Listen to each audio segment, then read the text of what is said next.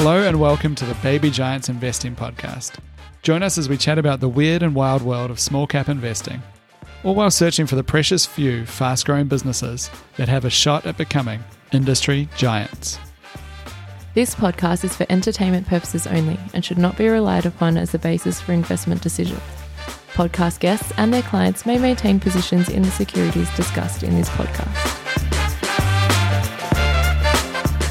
And we're live. Okay, thanks very much for joining me, gents. Claude's feeling a bit under the weather today. Thank you much for joining. A true statesman, very dedicated. I don't know if that's the right word. We'll get into a few things today. We've got some good news. We've got a couple more questions came in that we'll go through for some specifics. Maybe just to start off, we'll start off with some general good news in the world. I'll throw one, and then Andrew, I think you've got something. But there's a massive reserve of high-grade phosphate rock was just discovered in Norway. Phosphorus is staple of modern agriculture and technology used in fertilizers, solar panels, EV batteries, and semiconductors. 71 billion tons of reserves reportedly found. As of 2021, there was we estimated the total world's reserves were 71 billion tons, and they've just discovered another 70 billion tons of this deposit. Doubled, yeah, which would potentially be enough for this part of the demand for battery and solar panels for demand for 50 years, and we can begin mining it in 5 potentially. I don't think it's good news. It's a good reminder that there's a big world out there that we have a lot of ability to meet this demand. You see a lot of what I'd say like kind of doomerish things about resources, that we only have so much supply, and often that's just because we haven't looked for it because there wasn't enough need to look for more of it, and often there is a lot more out there. So I just think good news for decarbonization, energy transition stuff. We found a lot more of an important resource. I mean, that's the markets doing what markets do, right? Demand increases, prices go up, incentives follow, and it's a good motivator to go and look for stuff when there's money to be made, right? Yeah, there's this common thing it's kind of somewhat doomer and somewhat against. It's like on both sides of the aisle, I guess, because it's people who are against, who don't think that we should decarbonize or whatever. We say there isn't enough, whatever it is. There isn't enough lithium in the world. There isn't enough whatever. And they look at the total lithium reserves and say there isn't enough for us to build enough whatever, electric cars. But that kind of misses that those reserves only exist because people decided to go out and detect and measure that amount of reserves for the current demand. So basically, it doesn't mean that that's the total amount out there because we haven't scoured the whole world or universe for it yet. And as you've always said, as you say, basically as price goes up or as demand increases, volume demand increases as well, there's new sources found very regularly. It gets me thinking. So is it fair to say, as you guys know, I'm not a massive follower of commodity prices, but is it fair to say, we had a lithium price spike, right? Yeah, sure, it's coming down and that's great. But there is that spike that happens in a point in time. If that's the case, and I'm not saying this will happen, by the way, just purely testing this idea. There's sometimes this saying, which I've had sort of half beliefs in, or maybe there's not really much copper floating around. Now, I'm not saying we'd run out of copper because copper's super common, but I am saying, not I'm saying it, but I'm proposing as a hypothesis, could it be that we do actually have a copper spike at some point in the pipeline, and then and it won't probably last that long because copper is quite abundant and there's a lot of mines that aren't really quite economical that can be started back up, etc. But do you get that spike? And if that's the case, is one of those unprofitable stocks, copper mines, a decent speculation? Purely just spitballing, though. I'm not 100% sure about that kind of idea. Yeah, I've seen a few people cover the copper thing. On the specifics of copper. So I think in general, I'd agree, as a general point, if we're talking about would that be a dynamic you'd expect to play out? I think that yes, basically. I think that often you'd have a spike and then you'd have the response, and that's kind of the capital cycle. And people over-index on that spike and it depends on the mine type as well. Copper, part of the argument is it takes a lot longer to develop a mine. People don't like those mines more, so all that stuff can add to the delay of a capital supply response. But I guess the only other thing I've just said with copper, I might have mentioned it once before in the pod, but a lot of the current people talk about the incremental demand from solar, wind, blah, blah, blah, electrification, but don't mention where a lot of current demand comes from. So a lot of the current demand has come from China, a very large share of global demand comes from China. And basically building apartments and electric railways requires a lot of copper. And so you kind of think of those two parts of the Chinese economy that they've over-indexed on pretty heavily. I think that there's potential for quite a decline in that part of copper, which could offset quite a bit of the increase that we've got coming from. So I just think, I've definitely been more bullish about copper in the past, but that your argument that you just said has somewhat, convinced me that. And also just generally, like, there's probably better stuff to speculate on because there's probably a lot of copper like hanging around in tailings and stuff like that as well. It's a fair point. Yeah, it's just the timing part's hard, right? So because you can be right about this, and there's guys who are nailing themselves to the cross on it, and who, if you can hang on for years, right, it can be years before you actually have that spike if you are ultimately proven right. So that's what stays my hand on that stuff. It's the timing of it, right?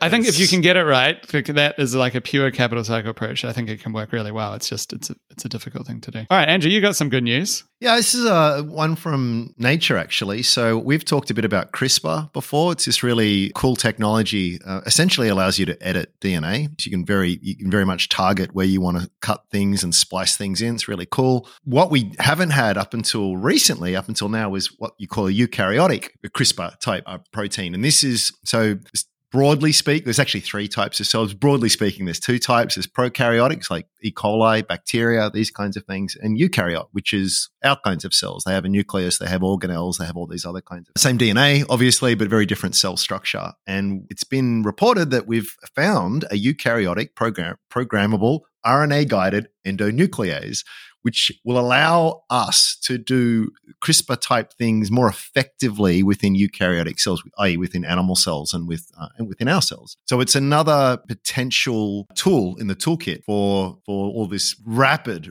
advancement in biology, which is just, I'm so scared / excited about. It was really interesting in the fact that there's a really cool YouTube channel called Kurzgesagt. And I'm sure I pronounced that wrong. I'm sure a lot of people know it because it's pretty pop. It's one of the bigger channels on YouTube. But they were talking about, and I remember this when I was at uni, they were just doing the Human Genome Project, multi-year, multinational collaboration, took billions of dollars, sequencing the human genome. You can now do it in an afternoon on a machine that costs a few $1,000s, right? And it's a wonderful example of just, how things can really rapidly fall down the cost curve. But, in parallel with these sequencing technologies, we've also got these technologies that allow you to sort of edit, transcribe, and do all these other really cool things as well. So basically, if you wanted to, it reminds me of the movie 12 Monkeys, actually. Like if you wanted to be that kind of, you only sort of need sort of like this is good news section. You're talking about creating a super virus that wipes out humanity. No. This is good news section. This is talking about cure for cancer, man. But it's like nukes, right? Like huge wonders and advancements and potential that we can have there with energy, but it's also a bomb. So it's one of those kinds of things. But it's cool in terms. Well, and I know I've made the point before, but I think what is particularly fascinating is the technologies that are coming in parallel. So we're seeing big data, we're seeing AI, we're seeing the tools all being developed with this kind of stuff. They all enable each other. So this particular one, it makes it you're able to edit better than the prior CRISPR editing. Is that because it was native to the bacterial type cells. And so this is just, it's complicated, basically, is the short answer. But when you have sort of endonucleases or effectively proteins, enzymes that are native to that cell environment, they tend to be more stable. They tend to be more effective. So this should be able to be more stable, easier to use. As I understand it, it's been 20 years since I did my micro degree, and as I said, it's advanced a lot, but it's... Yeah, I think it's something that's still, although it's getting more hype now, is still massively underhyped, the potential for this. And the potential for these gene editing tools is that you edit a living person. Everyone thinks about Gattaca and creating super children, but it's actually like being used in living people. Like the first, I think, has happened for treating a rare genetic disease in a couple of cases in a local, just into like an eye or something. But the idea that within our lifetimes you could be upgrading people's genetic code is like, that's pretty mind blowing. So it's really mind blowing. Can I go way off the deep end just for a second? Okay. So you're crazy now.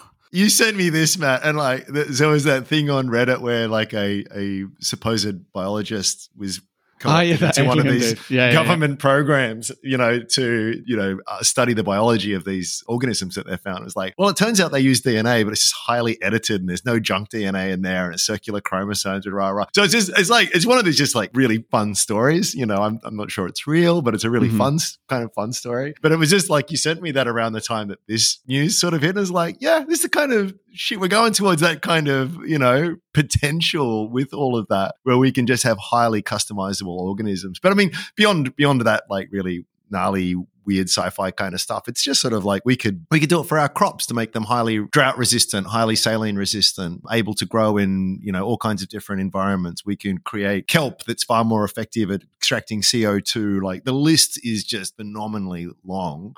Terrifyingly scary on one hand, but the potential is pretty massive. I think we could solve global warming in a few years if we had the right technology for that, but that's a topic for another day. Yeah, potentially, yeah. Okay, so what else is going on? Quickly, some other good news. Claude 2 has been released. Congratulations if you want to use Claude 2. This stuff is like, do not use this. This is outrageous. They're trying to steal my name. Get them out of here. Claude 2 is the latest AI product from Anthropic, competing with GPT. Unfortunately, don't have access in Australia. I tried to access it. So forget about it, guys. It's a nothing. It's the more advanced, up there with ChatGPT, apparently. It's just weird. It must be weird, Claude. It's like, Claude's a liar, man. Claude's always hallucinating. It's so weird. It's also, I've lived my life with basically being the only Claude. It's true. I have met the occasional. It's more common to meet Qoria anyway than Claude, but I'm used to being the only one. So just and now you are legion. It's deeply disturbing. Just on GPT, being replaced by AI already. Some other news I thought was interesting, Claude. I think it kind of validates. I think you still hold Google. There was some ChatGPT traffic released out from SimilarWeb, which basically showed GPT's or Chat.OpenAI's traffic has kind of plateaued in April and May, and then fell in June. So it could be there's a couple of explanations. One could be school kids are on holidays and they drive a lot of the traffic because they've been cheating on homework or using it to learn, hopefully. But I also think that there's a phase where people are using it a lot, and then now you're in a phase where you're finding out what you actually do want to really use it for. But yeah, it's slowed down a lot. It was a meteoric rise, and I think it's probably a bullish indicator for traditional search like Google. I think a lot of people would try it out, GPT, and are still finding which use cases actually work for them. Yeah, I feel as though we're potentially sort of going into that trough of disillusionment. So this thing hit. Yeah, it's like a mini version of that. It's like you get it and it's amazing, and you're like, and then you find yourself searching more, and then maybe it's so crazy when it's been 3 months and nothing. There's been no world-changing technology. This thing's like think about the timescales here that we're talking about. But I think there will be on the record as saying huge amounts of hype. There's probably. I mean, it's like the perfect candidate for the next bubble on the ASX, right? There's going to be a lot of nonsense there, but something to it that is real. I agree with everything you just said. Although, where we are is always harder to pick. Are we at the beginning of the trough of disillusionment? Are we just in a lull before the real hype comes? You never know. But I do agree that it'll probably follow that pattern when all's said and done. But the thing is, in terms of say Google and Microsoft, the main reason that why I was always bullish on Microsoft as a result of this ChatGPT thing, and in fact bought Microsoft shares after ChatGPT came out, because I've been thinking of buying Microsoft for ages, and this was just a little thing I needed. I was like, train's leaving the station, dude, get on. And that's probably the short-term hype I was worried about, that I was like, I may as well, it's not going to get cheaper in the next few months kind of thing. But the long-term reason why I genuinely do believe that this has got a lot of potential is just because I see somehow Microsoft being so perfectly well suited to eventually monetize this kind of AI. So we talk about how, I've personally lost money on companies that try and talk about this AI thing being a positive for them. And I've made money on companies that probably do have AI angles as well. But I think it's always been pretty small part of it. It hasn't really started that monetization side of things. So you've got to think about, how does a company monetize it? Well, I think for this kind of ChatGPT style model, companies that are best positioned to monetize it are the ones that are already touching corporations' workflow. Because when you're already managing someone's workflow, various companies are in the workflow, but there'd be stuff like, Salesforce would be an example, Zendesk, those kind of things. But, anything from Shopify, anyone that's doing enterprise software, really. But Microsoft is also pretty much one of the absolute lords of enterprise software. So they're right there in the monetization hot seat, where if they do, they can start, entering this in ways that are useful. And that goes way beyond search. In fact, I would never have thought that I would be particularly worried about. I didn't sell my Google shares. Definitely not worried about this meaning Google search goes away. But just thinking of the power of Office 365, this surely only increases it long term. If they start finding useful ways, they could start maybe automating parts of bureaucracy, or at least making people faster, right? That's always the first step. Oh, hello, bureaucrat. You used to type out, your email from a form thing, and you didn't always do it very well. Sometimes you use the wrong form response because you didn't read it carefully, and then there was mishaps and people have a bad time. Maybe we've actually got the response for you right here, which we think should be your response. You now just need to read it and check that that is correct. Maybe that improves speed and also probably accuracy in some sort of bureaucratic functions. And I still see that as a massive opportunity for Microsoft to start sitting in there and maintain their dominance for another 50 years or 20 years or whatever. I agree. No, I agree. I agree completely. I think there's a lot to digest. It's got so much data, and via search and everything else, it's got so much data that can plug in and make that really useful. And they've got the whole. They're the home for everything, right? They've taken over from Zoom now, and so they've just got data. It's just the default for every enterprise. I don't currently use them, but it's so with the AI products. Unless Google offers something really good when those all come out, I probably would switch to Microsoft just to have access to the AI products that they've been showing off. So I've maintained a Microsoft computer all these years. I always have one. It's just my unfavored computer that is the backup one that I don't use. It might be a long time before now. It took me a while to switch over to Mac, but now I'm 10 years in. I'm don't want to use any other browser other than Chrome on Mac. Yeah, there's a particular plugin I need to get data from. I think that there's a few things that I use Windows for, but I'm pretty close to wanting to switch just for. I feel like it's a lot more secure. There's the Cap IQ. There's that. There's a few things. That was one of the reasons I used to have the Windows one for. All right, let's jump into a couple of questions. We had one come through from Jared. Yep. Hey guys, thanks for a great pod. What are your thoughts on Damstra now it's gone free cash flow positive? Also keen for your views on Fineos or Qoria Limited, Qoria, which is, I had to check, was previously Family Zone Cyber Safety, if you guys remember that one. Any thoughts on those ones? Fineos, Qoria, or Damstra? If you guys had any thoughts on that. Oh, no, look, I'm not really close to any of these. I mean, I did have a quick squeeze of Qoria before the pod. It's one of these ones that it sort of fits, the pattern recognition sort of kicks in here. Incredible growth in revenue, but, costs blowing out and just increasing losses along the way. So it's kind of definitely got something there that more and more people are liking and using, but it's the age-old question, can they scale effectively? I mean, the recent Prezzo sort of talks about actually we are operating cash flow break even now. We expect to be EBITDA profitable in 12 to 18 months. We expect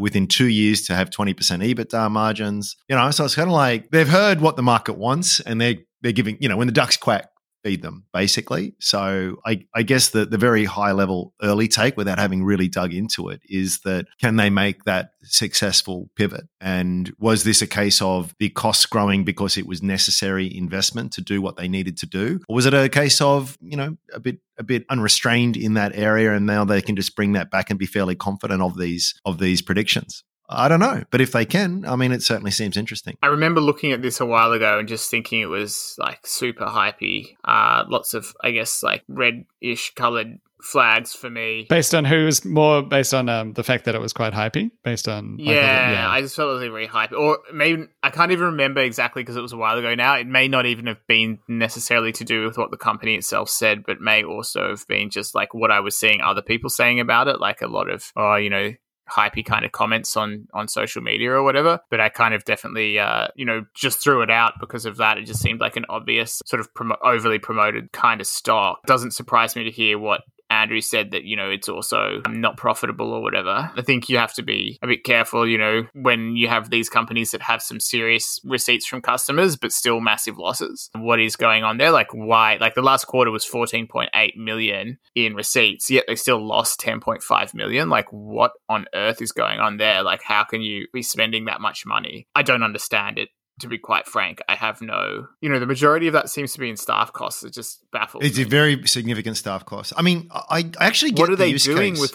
with oh my God, there must be legions of them, spending 16.3 million in costs. That's 60 something a million a year in staff costs. And what are these people actually doing? Yeah. I mean, again, I'm more posing the question than trying to suggest that this is the case. But anyone who's got kids of a certain age that are now sort of on technology, you get this is a huge problem. It really is a challenge in how you make sure that you're safe within the digital realm. And there's a lot of nasty stuff out there, and kids are pretty smart at getting around it. There is especially within school environments and networks there, where you've actually got real responsibility to make sure that, people are doing the right thing or not accessing the wrong thing on there. I get it, right? So when I see a slide that says 500 million addressable market in the UK and US, like, yeah, that actually seems reasonable. And they reckon they've got 2% of that market, and ostensibly it's capturing more and more of it. So I get it. I get all of that kind of stuff. I often feel as though these kinds of products end up becoming a feature of things like a Chrome or of an operating system, where it's kind of like, and I'm posing the question. I'm not trying to suggest that this is the case, but at what point does this just not become an embedded feature within your browser or your operating system that Google or Microsoft or someone is just going to say, hey, we do this now too as well. So this separate product that I now have to have and make sure integrates well, and et cetera, et cetera. There might be a really good reason for that, but that's something I'd want to get my head around. Yeah, I think that's a good point. These things are so weird, but there's some obviously good applications here. Like what I think they bought this company Custodio, Custodio, and they seem to advertise a free parental control app. I wonder how they monetize that then. But either way, one thing that, obviously selling the kids' data for marketing.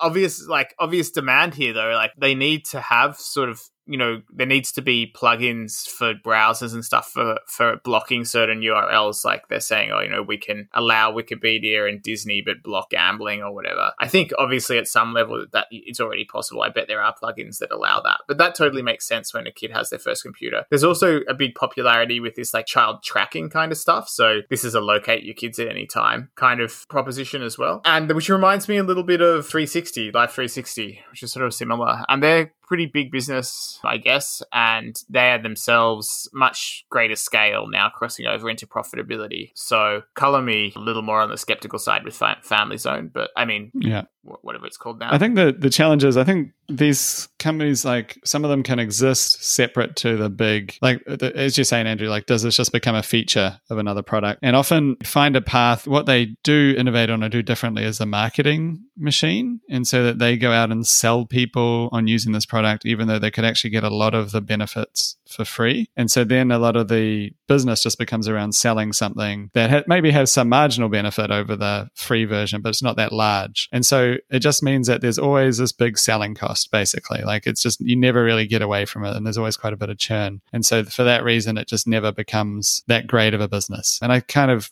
think there could be potential for Life 360 to suffer from that over time as well. Even if the feature isn't fully replicated, even if they build on a bit more, Maybe I'm outside of my circle of competence here, well and truly, but I feel as though there's some where we love to be. I love to be. Don't never stop me from opining in the past. But do you guys use any virus software anymore? Do you have a Norton or any of that stuff? I do, but I had been wondering about using just the default one. Haven't had it for years, right? And because Chrome's got it, defended. Are they as good as Norton and that? Probably not. But at the same time, man, they're resource-hungry applications. And man, are they bloody expensive.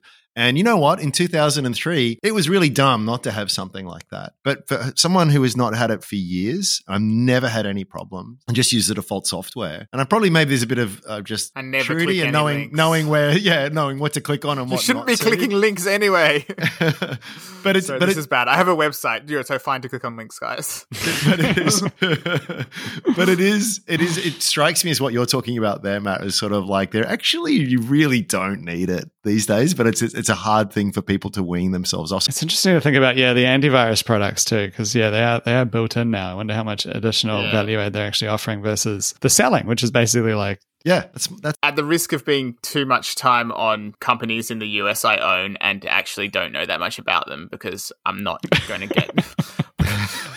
Sorry, it's like I look at small cap in Australia. Like I genuinely have no advantage over anybody listening to this when it comes to US ones. But I feel like the story that I've been sold off is the CrowdStrike one. They basically, they have like, it's not that old approach like the old antivirus where there's like a library of bad files. They're like, I think, looking for like behaviors in the organization that could like be risky or whatever and flagging them like that. And I think that there is a natural network effect in these businesses because as they get bigger and bigger, they get exposed to more and more data about what risks are happening and what has occurred over there. What was the pattern of events to lead to a breach over at this company A? And now if we spot that pattern anywhere else, send an alert kind of thing. whether it's like someone receiving an email, opening it, clicking a link. I don't really know exactly how it works, but I think it's fascinating, and obviously have no particular like strong view on the stock. But I mean, you guys just heard my entire like why I bought Microsoft shares, so definitely don't put any weight at all on it. Yeah. It's been, I mean, I did used to do work on the US, but I haven't done it for a while. Yeah. No, fair enough. Maybe a year or more. All right. Shall we go to the next question? Yeah. So I think we forgot to do Damstra, and I wouldn't want to like let myself off. Do on Damstra that if you got some in it. Yep. Because this was one that I did own for a while and like wrote it up and then wrote it back down. Pretty bad situation of when I should have just sold and took in profits. They missed their guidance a bunch of times. Like I think on the second guidance miss, I finally quit, which was just as well because then the share price has gone like massively down into the doldrums, as I think the questioner mentioned, Matt. Really tough situation as well because they took on like $15 million worth of debt and were not cash flow positive. So just overall, just as grim as it gets, like you could be like, oh, this thing's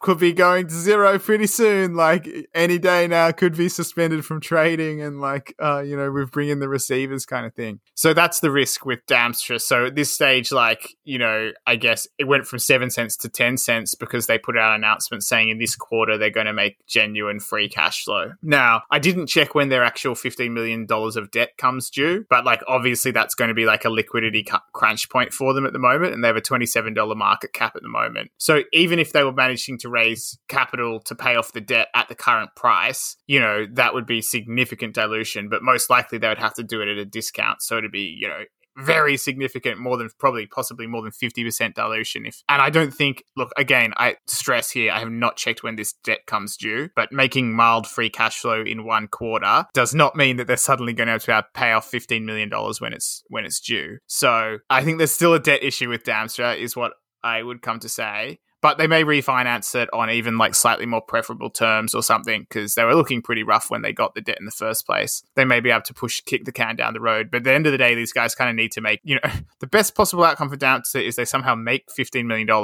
and then pay off their debt and then they're free as a bird. And they've got a probably pretty damn good business as well if they manage to turn it around like that. So there is definitely upside there if they pull it off. But right now, you're just for me, the balance sheet's so precarious. And it's like, if they get out of that situation, then you would not be surprised to see similar moves from wherever they are. When you've got this risk of death, slight removal of the risk of death gets the share price going. But yeah, I'd say that the risk of death's still there, but they've just made like a slight step closer. But really I'd say it's a distressed company at this point, just due to the fact that minimal profits and poor balance sheet. Just amazing how many companies were sort of in this space of viable only via the good grace of investors. It was like take away access to very cheap capital and a willingness to fund things at a loss for very long periods of time. And it's just, there's no business there. I mean, companies of this ilk are all, it's easy to sort of laugh at in hindsight. And I'm actually not laughing at it because they are genuinely chasing global markets here. This is compliance for business and health and safety. And it's like, it's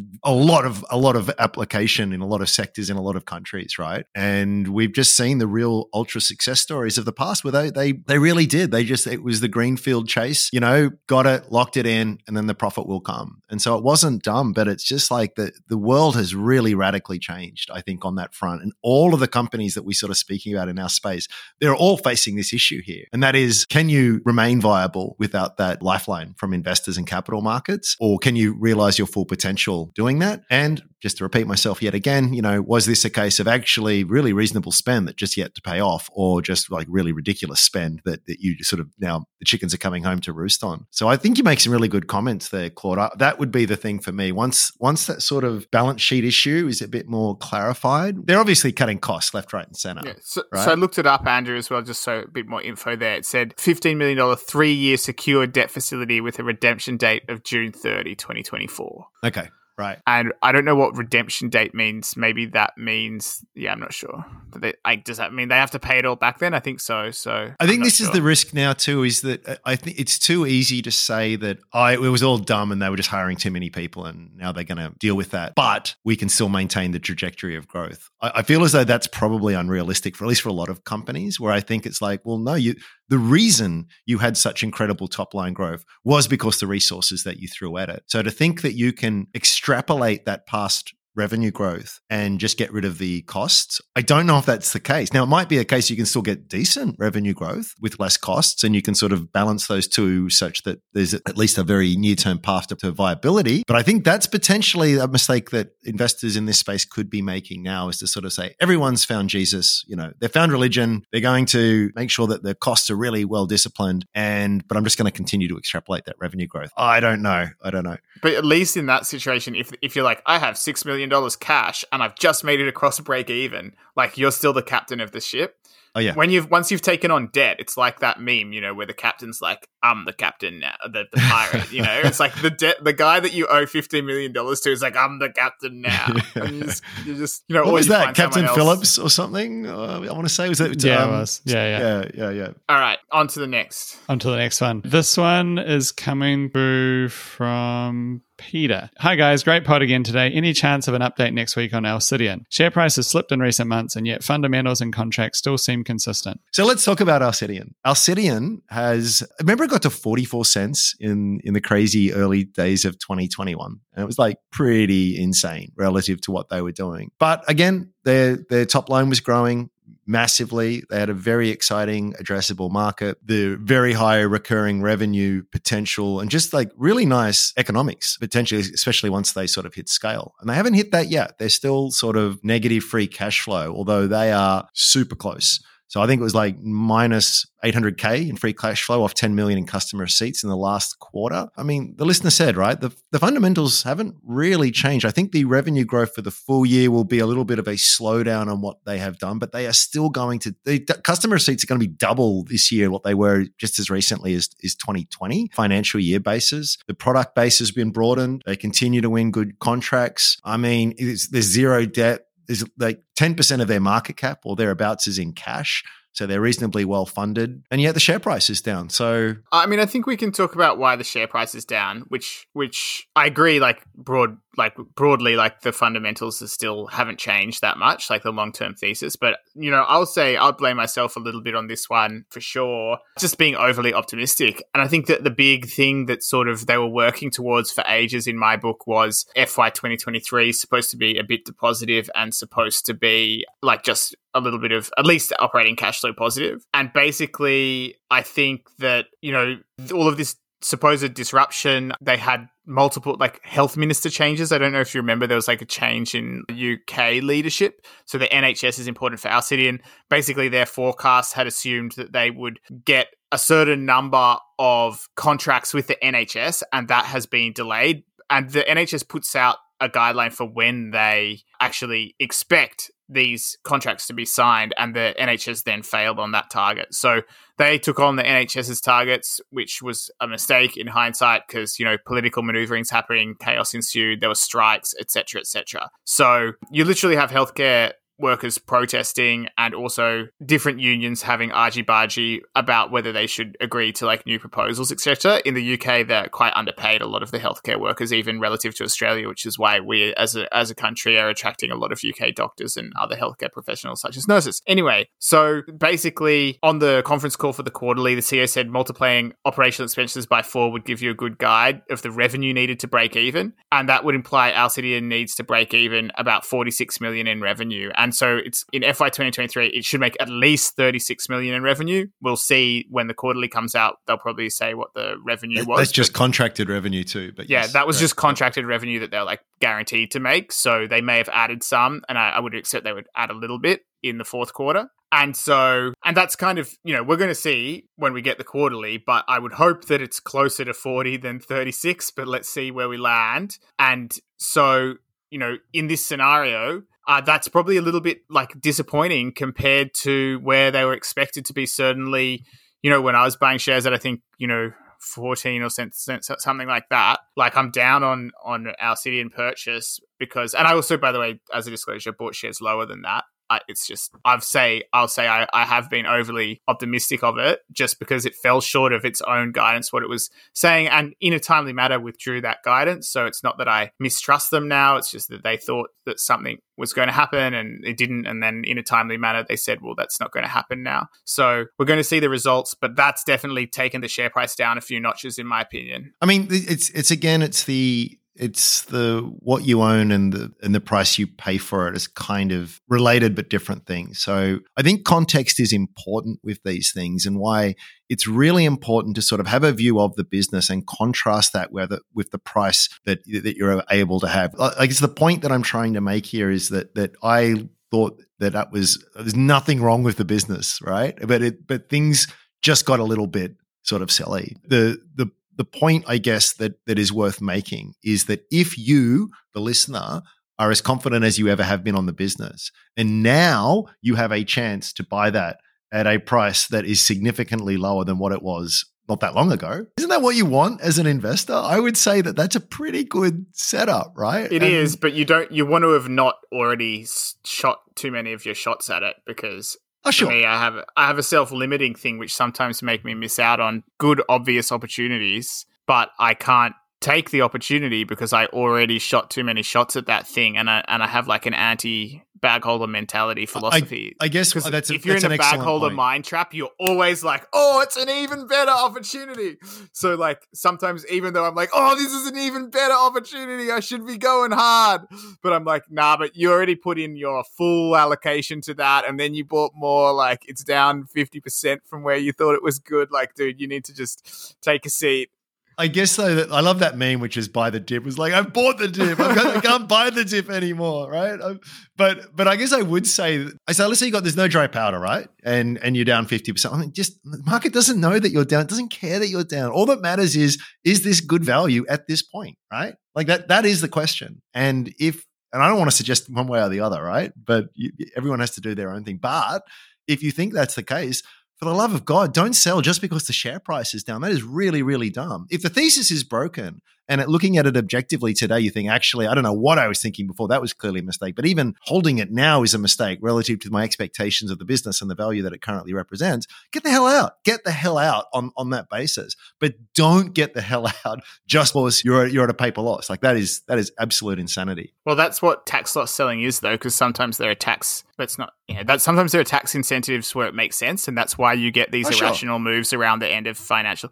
I note, unfortunately, that Alcidion has not bounced back end of financial year, so that's sad. Anyway, if they manage to maintain any semblance of historical growth rate, the top line, they hit their break-even inflection point and start generating decent margins. I think in 5 years' time, you'll look back and go, oh my gosh, I could have bought that at less than 10 cents. That's amazing. And just to balance that out, it might have been that, wow, they never pivoted. Contracts never came through. They never lived up to their expectation. And now it's 4 cents. And why the hell didn't I sell at 10 cents? Yeah, it's a bit of a risk because the CEO is like, oh, well, if we let go of the people we've onboarded in order to do these contracts, then when we get the contracts, we'll be in trouble. Yeah. So I think she said, if we were to reduce staff and in 2 or 3 months' time, we needed that staff to implement contracts, that would be very short-sighted of us. So they're in this they're being up in the air, they're being held up in the air by the situation of the delayed contracts award. It's not great, actually. Probably a downside of having government partners. Yeah. We've spoken to Kate a couple times, and she's always struck me as someone who's pretty pragmatic. And I think, it was actually February of this year, and she did make mention of the fact that it's sort of like, yes, the world had changed and now the market is sort of demanding this, but F the market, quite frankly. It's like, this is what we're going to do. And by the way, let's pair this with a hypothetical. So, okay, the market now wants free cash flow. She could fire half the workforce. She could do an Elon Musk, right? And all of a sudden the margins are insane. It's free cash flow. The sales momentum is still in train from all the work that was done prior to that. And the numbers are going to look fantastic. Yet, of course, if you think that through for half a second, 2 years down the line, they've completely lost all momentum. They've been unable to fulfill their obligations. Their product development hasn't kept up, and the whole thing falls in a pile of heap. Now, all because you tried to placate a bipolar, short-term focused market, which just doesn't make sense. If you're legitimately building for the long term, and these are resources that you absolutely need, and you've got the funding to stay through, and you are not, and as I said, I feel as based on where they're at, they are not in any dire need of a capital raise or debt at any time soon. I think they're okay. I applaud that. They said an announcement the other day on the 30th of May, I think it was, that the signing of these 2 renewals triggers a payment of £1.5 million, which is 50% of the earnout figure. That's not the important bit. To be funded from current cash on hand of $15.6 million. And then in brackets after that, $11.1 million at March 2023. And so this was the 30th of May that they put that. So I'm just talking on the fly here, but it looks like their cash flow position might be, so they're going to lose 2 million or 2.3 million from this payment, but they're still above 10 million, or they're still tracking.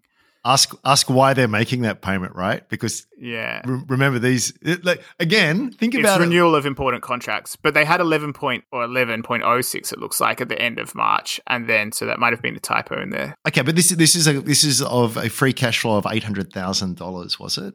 In the most recent, they had it right. But even after 2.8, that implies they've been cash flow positive in the final quarter. So we'll see, I guess. It's not super close to the line. And remember, when it comes to earnout payments, what do you want? I mean, imagine if it was our business, we owned it outright. It's like we made this acquisition. We said if it goes well, this gets factored into the price. They could avoid the earnout payment if it was a crap acquisition. Well, I kind of hope when you see those structures, you kind of like, I actually hope that you are paying the full freight on that acquisition, because that's what has to happen. If that happens, it means that the acquisition's kind of gone the way you hope it would. Maybe changing ends of the market. If you guys are done with that one, I want to get you guys' take on Threads, because we haven't really chatted about it much, but I think it's pretty interesting, particularly because it's kind of, it's a network effect battle, right? So basically Zuckerberg/Meta have launched a competitor to Twitter called Threads. It's basically a clone of Twitter with a few differences. They've got to 100 million users within 4 days. Yeah, maybe we just start there. Just keen to hear what you guys think. Have you guys tried out Threads? Did you have any thoughts on it as a competitor? Yeah, I tried it out. It's pretty good, really. I haven't really done it. I haven't threaded anything. Tweet, I don't know what the equivalent is. I think the one thing, because I'm not an Instagram user, so for me it was a little bit more difficult. I've found it like finding people. I haven't put too much effort into it, but I do like the trending section on Twitter, so I can sort of see things, and then you find people, and you can build up a useful list. They don't have that feature, which I felt was a bit of a miss. But I think the thing to remember here is that Elon has just completely made an absolute mess of Twitter. I think we're all in agreement there. So if anyone's going to do it, it's going to be Zuck. And think about it. They've got 1 billion monthly active users. And you have to press a button, and now you're on this new thing. So it's sort of like they signed up 100 million people, I think, in the first 5 days. So about 5%, was it, of users, something like that? 10%. I can't do my maths properly. 10% monthly active users. Like that. If anyone's going to do it, I feel as though they've got the best chance at it, because they've got a network of their own that can catalyze and prime the pump on this. That being said, I saw Louis C.K. make a mention of it, and I thought he was bang on, was that I really can't be asked managing multiple different Twitters. I feel as though this is a natural monopoly when it comes to that form of social media. So when the dust settles, I feel as though there'll be one dominant one and one very distant second. And I actually feel as though, while I'm sort of saying here that I think if anyone can do it, Threads can, because of the advantages it has. And despite Elon making an absolute mess of all of this, I wouldn't be surprised if they still win, because I find myself, having played with Threads, that I still find I'm scrolling Twitter just because I've got a better cohort of people I'm following and whatever. What do you think, Claude? Did you try it out, or any thoughts on it? I haven't tried it out because you have to download it. This is the same problem with Blue Sky, right? You have to have an app on your phone. But I don't want to necessarily have all of these apps on my phone. Because it's too easy to get sucked into them, like the time trap of it, or yeah, I just prefer. Well, I guess if I have access them over my computer, then I like to have a lot of computer time in my life. Like I work on a computer, I watch stuff on computers. I've that's enough time. Like if I don't have my computer with me, I'm kind of okay with not having that. I agree with it. I think we chatted not on the pod, but that this theory that maybe it's not just social media that's causing a lot of people's unhappiness, blah blah blah, problems with technology. It's just that we have it on us all the time. So they were kind of proposing just using the desktop as a way, and go back and forward whether that's the case. But I found I also just try to use Twitter just on the desktop and try and avoid using that stuff on my phone, just to cut down on the pervasive, with the family time, having the old days when you had one portal in your house to the internet versus pervasive all around you. I wouldn't be opposed switching away, right? Because I do think that the signal to noise on Twitter has become really bad. Yeah. I think it just, there were problems anyway before Musk took over. For example, I think when we all sort of joined Twitter, there was a lot more good faith discussion with people with opposing ideas and a lot less engagement bait kind of stuff. Yeah. I think it became much more, certainly in the fields, I guess, that we look at, it became much more engagement baity. Twitter has always been this quite weird social network where it had a lot of cultural influence, but wasn't a mass market product. It was kind of like for nerds like us in different domains. Like you had all these different niches of the social graph. Big for journalists. Journalists, people who, journalists, media, anything like that. Like that was a big area that great platform for politicians. Politics. Yeah. There's a couple pieces out that I'd read. Eugene Wei, who's kind of one of the masters of analyzing social networks, wrote a piece called How to Blow Up a Timeline. And then Ben Thompson wrote one that just came out this morning, just talking about the different like types of messaging. Yeah. So a couple of ideas that from there that I think are really interesting is you have these like couple of different dimensions of like time-based versus algo-based. So the classic Twitter was like this sequential time thread. And then I like that better. Yeah, me too. And I always used to try and turn it back on when you still could. And then user generated, so like mass market content versus just your network's content. So that was a big thing we talked about this before, like what TikTok changed. Instead of it being about the people that you follow, you can still follow people, but what it shows you is this mass produced, like it uses the long tail of the internet to produce masses of content, and then it relies on an algorithm to boost that content. Whereas the previous method of social networking was based on seeing what your friends shared. And that's kind of what Twitter kind of started off as this time-based social network product, but it's been trying to compete with these big other platforms like TikTok and Instagram Reels. And the problem is that it's like a stated versus revealed preference. Everyone says that they want that just see stuff from their friends and time, but based on their actual usage, what they click on and watch is TikTok. And I'm not talking about us necessarily because we do things like delete the app. Right? So that means TikTok then boosts stuff that people do like, but they're not proud of liking and don't want other people to know that they like. So it's like literally going to boost people's worst side of themselves, like the bit that they're ashamed of and that they would curtail by not actively following that person. But their own behavior like reveals themselves, and then TikTok smashes that. And if that's Threads' algorithm, then I don't actually think I want to do it. Like, that sounds like a bad time. Instagram's really sorry, but the other thing that I would just add is that I don't trust Zuck, because Instagram has historically, there's some studies that have come out like to say that it's actually more damaging for people's psychology than some of the other social networks. And I bet TikTok's even worse. Yeah, so I think that part of what you're describing is exactly part of why these things work, is because people want to eat cheeseburgers. They don't want to eat their vegetables. And if you ask people what they want to eat, they say, oh, give me a plate of vegetables. And if you put cheeseburgers in front of them, they eat the cheeseburgers. And then the other part is that it just generates a lot more content, because you're using, like TikTok uses the whole world, right? That it can show you versus people that you happen to know. So it's like there's just a much bigger, broader smorgasbord to choose from, I guess. It's like a buffet versus one meal. But the thing is, though, that